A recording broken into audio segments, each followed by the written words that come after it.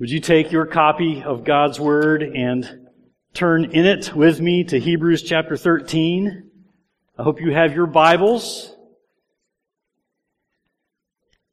Maybe you have an electronic device with the Scriptures on it. Turn that thing on and let's go to Hebrews chapter 13 together this morning. And I'll remind you, if you ever look around and you see someone without a Bible and you'd like to give them one, there are Bibles on the information desk. Please feel free to do that. So we turn to God's Word together each and every Sunday. How blessed we are to have a copy of God's Word in our hands that we can hold and look at and be instructed by and encouraged by and corrected by.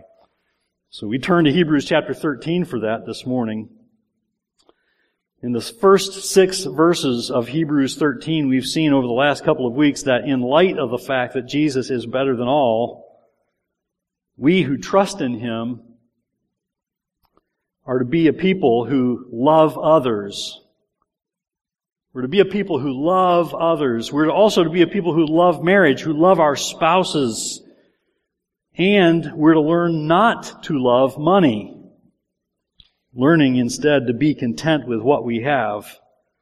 And so we could summarize the first 6 verses of Hebrews 13 with a statement like this: learn to love and be content. Learn to love and be content. Now the next section, and we come to it this morning, the next section we come to, which covers verses 7 through 14, is giving us instruction in a very important matter. It is the matter of false teaching and guarding ourselves against false teaching. You might think, if you were to sit down and read chapter 13, that the thoughts are kind of scattered, but if you were to think about chapter 13 this way, as the closing of a letter to people who are dearly cared for and concerned about, and the instructions here are precious and practical and helpful. And so there are a collection of things here that are helpful for us and practical for us. And the writer of Hebrews has become very practical in chapter 13, dealing with how we who believe in Jesus are to live the Christian life of faith. How we're to walk by faith. How we're to run the race of faith, the long distance race of faith. And we certainly need the practicality of being taught how to guard against false teaching. This practical instruction is necessary for the family life of teaching. It's necessary for the family life of the church. It's also necessary for each and every family represented in this room, and necessary for every individual represented in this room today. It's necessary for the community that we live in, that we be a church that is not overcome with false teaching, that we hold fast to the truths of God's Word. And so Hebrews 13 turns now to show us how to guard against false teaching. And the writer does so by directing us to 3 spiritual priorities. There are 3 spiritual priorities that we're going to begin looking at today, and Lord willing, we'll finish looking at next Sunday. But 3 spiritual priorities given to us here in the passage of Scripture that we're going to look at this morning and, again, Lord willing, next week. And I want you to note that the key verse here is verse 9. Look at verse 9, which says, "Do not be led away by diverse and strange teachings." Do not be led away. And the 3 spiritual priorities here in verses 7 through 14 can be summarized in 3 words: follow, look, and keep. Follow, look, and keep. Follow the example of your godly leaders. Follow the example of your godly leaders, seen in verse 7. And this is the one we're going to be looking at today. And Lord willing, we'll consider next Sunday the 2nd and 3rd spiritual priorities that guard against false teaching. Look. Number 2, look to Jesus, who never changes. That's seen in verses 8 and 9. And then number 3, keep yourself for Christ. Verses 10 through 14. Keep yourself for Christ. So, we'll dig in to each of these spiritual priorities as we look at the text today and next Sunday. But let's begin by looking at verses 7 through 14. Let's read the text from our Bibles first and follow along in verses 7 through 14 as I read from the English Standard Version. Beginning in verse 7, Hebrews 13. Remember your leaders, those who spoke to you the word of God. Consider the outcome of their way of life and imitate their faith. Jesus Christ is the same yesterday and today and forever. Do not be led away by diverse and strange teachings, for it is good for the heart to be strengthened by grace, not by foods, which have not benefited those devoted to them. We have an altar from which those who serve the tent have no right to eat.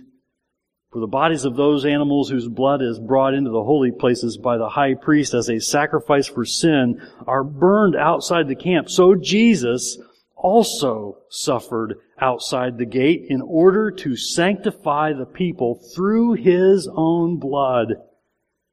Therefore, let us go to Him outside the camp and bear the reproach He endured. For here we have no lasting city, but we seek the city that is to come. Guard. The idea in this passage, the idea in these verses is to direct us back to this. Guard your lives. Guard the church. Guard your families from false teaching. So what is this first spiritual priority? It is this. It's in verse 7. And I say it this way. Follow the example of your godly leaders. Follow the example of your godly leaders. Look at verse 7 again. Remember your leaders, those who spoke to you the Word of God.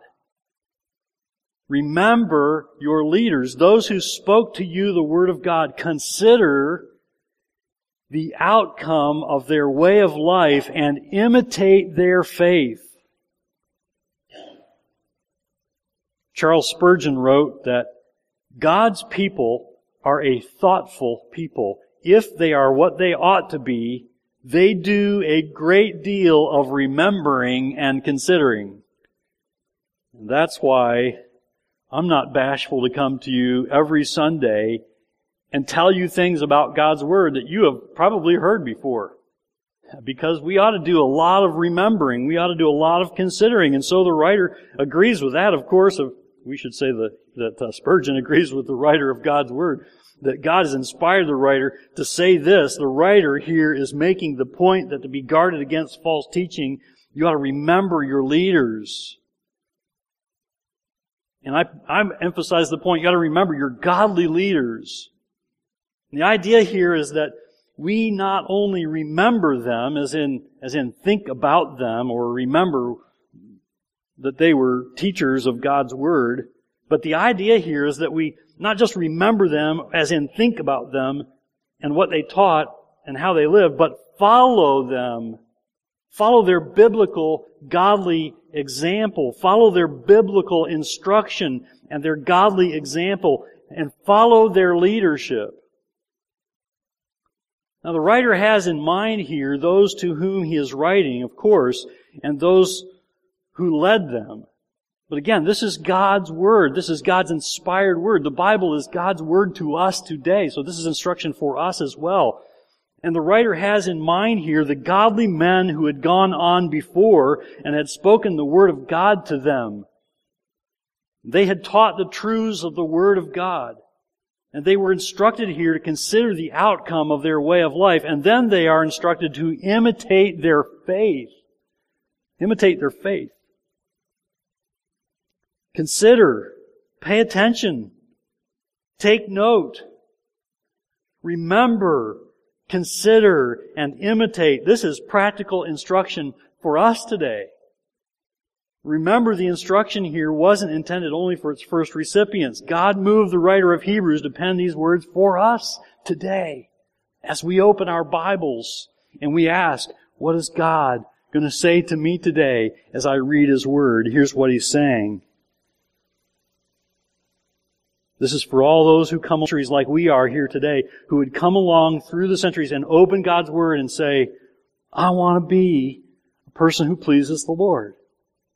I hope that's your desire today. I trust that's why you're here. I want to be a person who pleases God, who honors God. I want to be a person the person God wants me to be. And today, here we are, still holding the Bible in our hands, I trust, during this time of worship. And if we're honoring the Lord, we go further than simply carrying our Bibles into this time of worship. I want you to bring your Bibles, but we go further than that. I trust we go further than that. We ought to be those who don't just look at the Word, but we ought to be those who do the Word. If we're honoring the Lord, we go further than simply carrying our Bibles to church. We also seek to make the Word of God a central part of our lives. The challenge, of course, is that we are surrounded in the culture that we live in with much that contradicts the Bible, and even much that passes itself as teaching from God's Word as things that are either half-truths or mistruths, false teaching that are not the truths of God's Word. The challenge is all around us. False teaching of all sorts threatens to enter every church. No church escapes this challenge. And so note here that one of the keys to guarding yourselves against false teaching is following the example of your godly leaders. Now, implied here, of course, is that the teaching of your leaders and the lives of your leaders must be godly. The teaching and the lives of your leaders should be godly and worthy of following. I believe that you have had, through the years, godly leaders who have led you well. But it's never a bad thing to remind ourselves what a godly leader is. So what is a godly leader? What does the Bible say about what a godly leader is? And some of this is going to be like preaching to myself this morning. And I need to hear this. And if you listen in as I preach to myself for a bit, I think you can be helped with this also. So here's what the Bible says about what a godly leader looks like. A godly leader faithfully and patiently preaches the Bible. I'm going to show you two things about what the Bible says about what a godly leader looks like. Here's the first. A godly leader faithfully and patiently preaches the Bible. To guard the church against false teaching, the godly leader faithfully and patiently preaches the Bible. We see this mark of a godly leader here in verse 7. Look at verse 7 again. Remember your leaders, those who spoke to you the Word of God. So a godly leader preaches and proclaims and speaks to his hearers the Word of God, preaching the way of salvation, always directing his hearers to Christ and to the Bible. God's authoritative Word. The Bible is God's authoritative Word. And so the faithful leader, the faithful preacher, the faithful pastor will be patiently preaching not his own pet topics and pet peeves and pet projects, but will be preaching the Bible, what the Bible says. I will tell you, that's why I have chosen over the years to primarily preach through books of the Bible, because it keeps me from seeking out the topics that I would like to especially tell you about that you need to pay attention to. And it helps me in that as I study through a book of the Bible, to preach a book of the Bible, I find things that I probably would not have brought up, or things that I would have been in the flesh fearful to bring up. But because I come to them in the text, I have to say, this is God's Word. This is what God is saying to us, so listen. This particular passage is one that I probably wouldn't choose to preach about, because I wouldn't want to preach about and tell you what you should look for in your pastor. But here it is. And we're not done talking about this. We're going to come to this topic of following your leaders again in chapter 13 before we're done. But here we are. And this is why it's so helpful, I think, to preach verse by verse through a book of the Bible together, because the preacher doesn't get to choose the topic. God does. So a godly leader preaches and proclaims the Word of God. And this instruction should be heard and heeded. Here's where I'm preaching to you. Okay? A godly leader preaches the Word of God, preaches the Bible, and that instruction should be heard and heeded, should be listened to and obeyed. Now you understand here, and we're going to see this again, we're going to hear it again in chapter 13, to obey your leaders. But I would suggest that what you're obeying is not the person, but the message.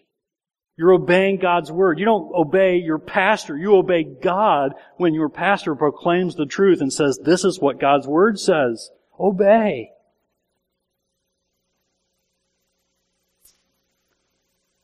So here's how Paul instructs Timothy and every preacher in 2 Timothy 4:2.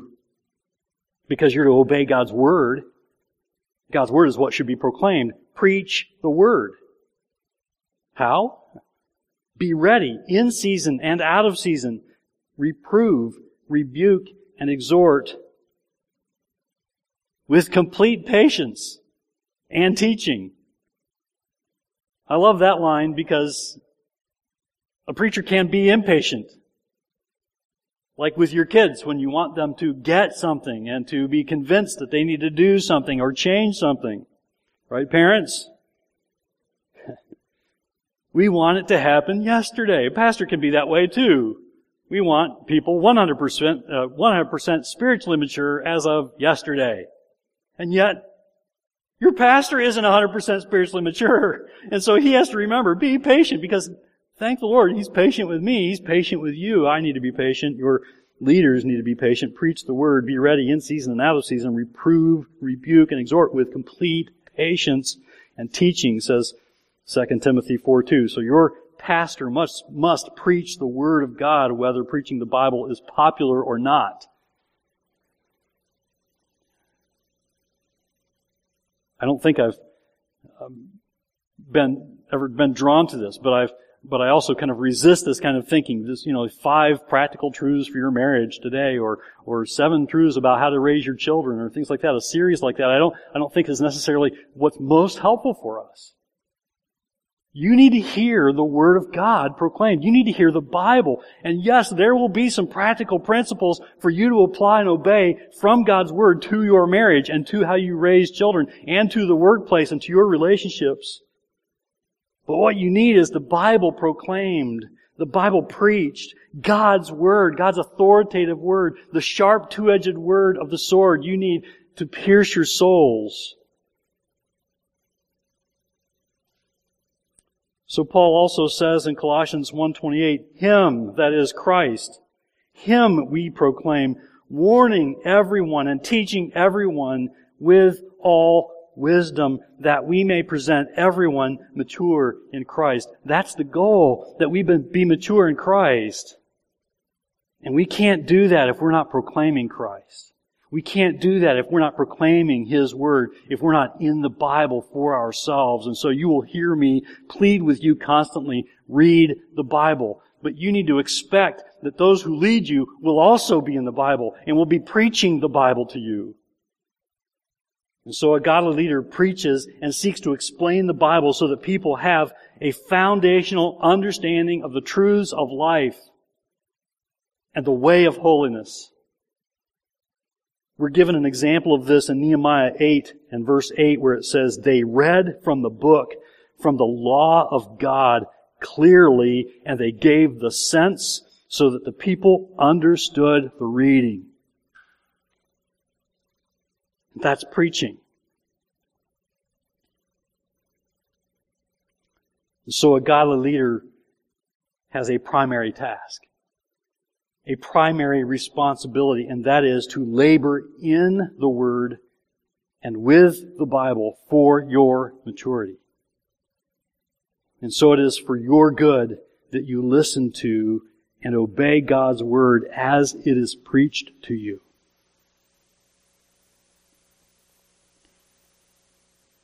Here's a second mark of a godly leader. Secondly, a godly leader is an example of faith in and obedience to God's Word. Faith in and obedience to the Bible. He preaches the Bible. He's also supposed to obey the Bible. That's a must. To guard the church from false teaching, a godly leader is one who sets an example of faith in and obedience to God. This too is seen here in verse 7. Look at it where it says, "Consider the outcome of their way of life and imitate their faith." Now, when we say something like that, we need to understand that what the Bible is talking about is following the godly example of leaders, following the faith of godly leaders, understanding that they too are sinners at heart, that they are imperfect. We need to remember that we follow leaders who are also imperfect like we are. We are imperfect people. We are dealing with sin, and God's Word understands that, and God's Word is good to make sure it doesn't cover over those who are shown as leaders in the Bible. They are not shown as perfect individuals, are they? Often they are weak in faith, but we're told to look to those who lead us and look to their growing faith and look to their obedience to God's Word and follow their godly example. So a godly leader will be living a life worthy of following. A godly leader must be one whose life is being changed and ordered by the Word of God. Not a life of perfection. I'm thankful for that. My wife knows I'm not perfect. My kids know I'm not perfect. And you probably know I'm not perfect. And if you don't, now you know. None of your leaders are. None of those who lead you, your pastor, your deacons, we're not perfect.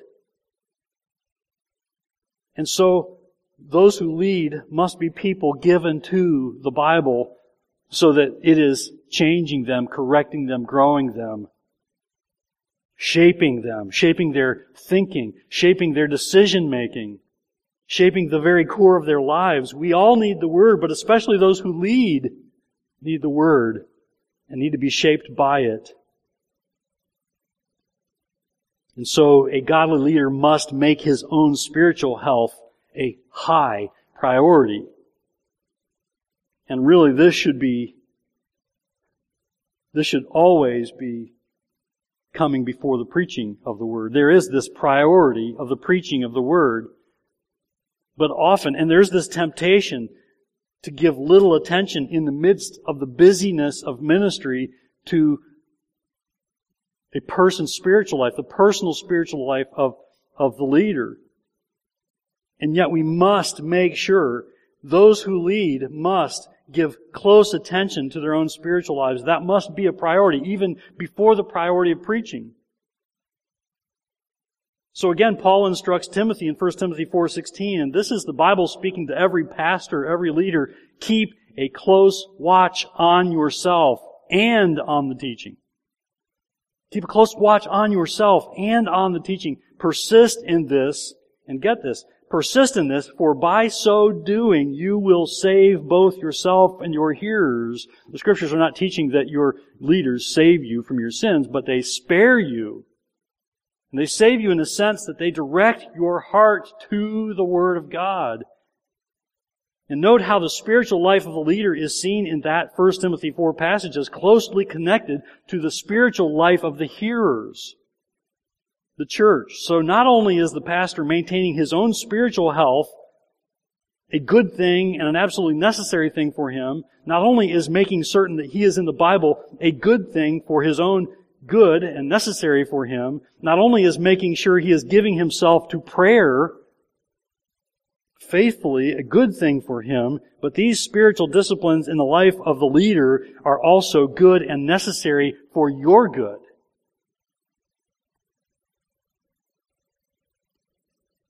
That's convicting. I need the Word. I need prayer. Don't miss that little phrase at the end of verse 7 here in Hebrews 13, and imitate their faith. That is a high standard to live up to. God's Word says it is a good thing to long to be one who leads as a pastor, as a teacher, but you have a heavy weight of responsibility placed on you. That is a heavy thing. And this is important. Your leaders, not only your pastor, but also those who lead as deacons in this fellowship, should be men who are demonstrating a life of faith in the one who is better than all. It's Him we proclaim. It's Him our lives must proclaim.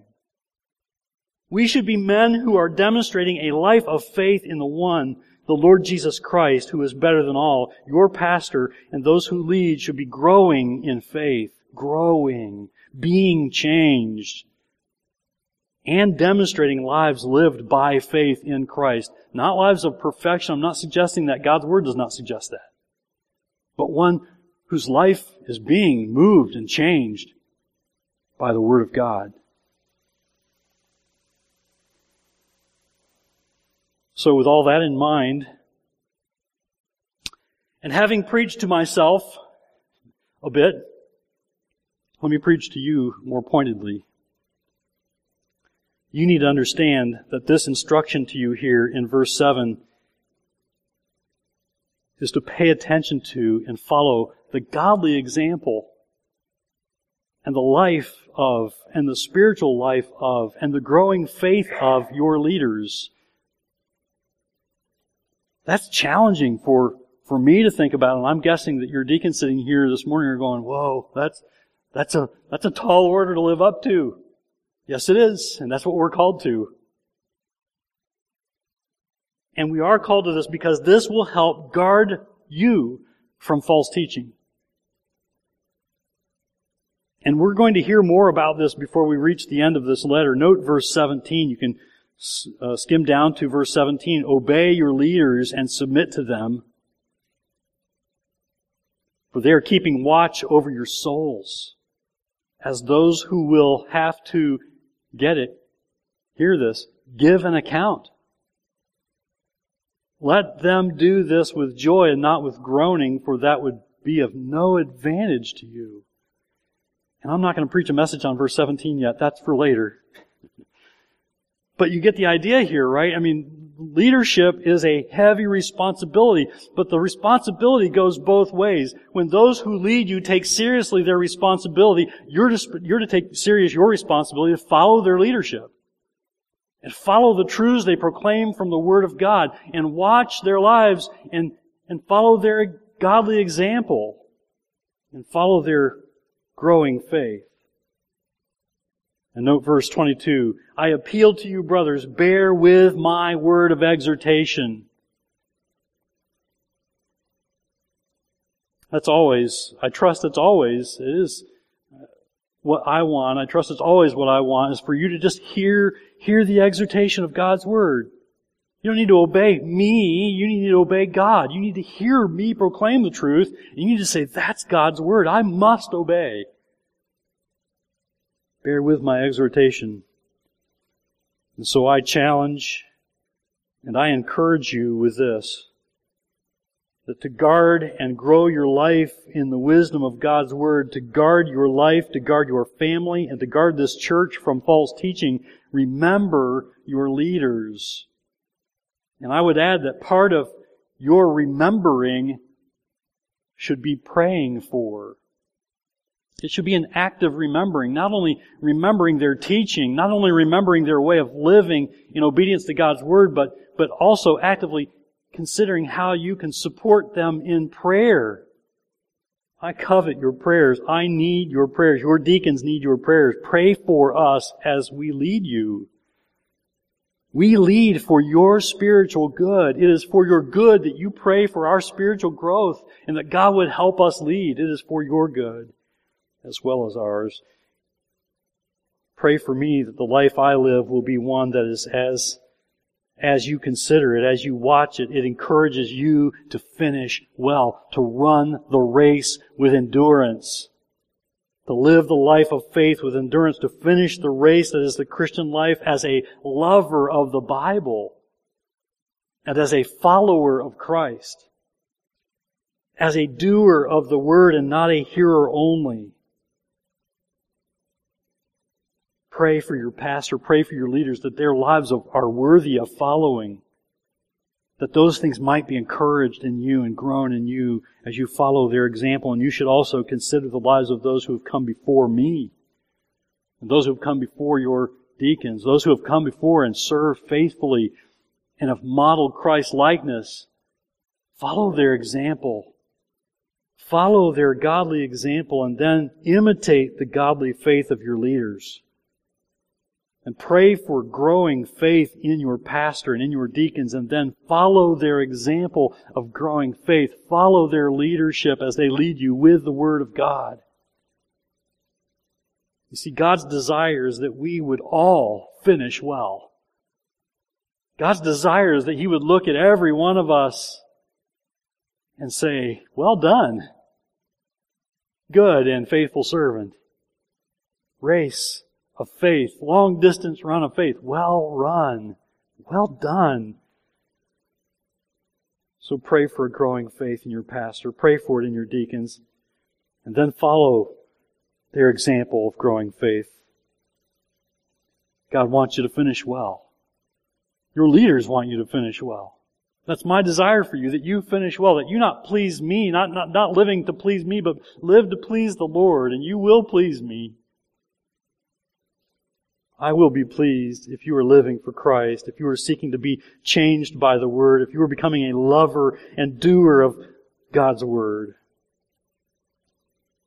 May we finish well. May it be true of those who lead and of those who are led that we finish well. That we are a shining light of the gospel of truth in this community in which we live. That others will see Christ in us because we are protected from false teaching, because we are fixed on God's Word, the Bible, the truth. That we are protected from false teaching and that we finish well. That's God's desire for us. Praise God for those who lead you. Pray for those who lead you. And follow their example for your own good and especially for God's glory.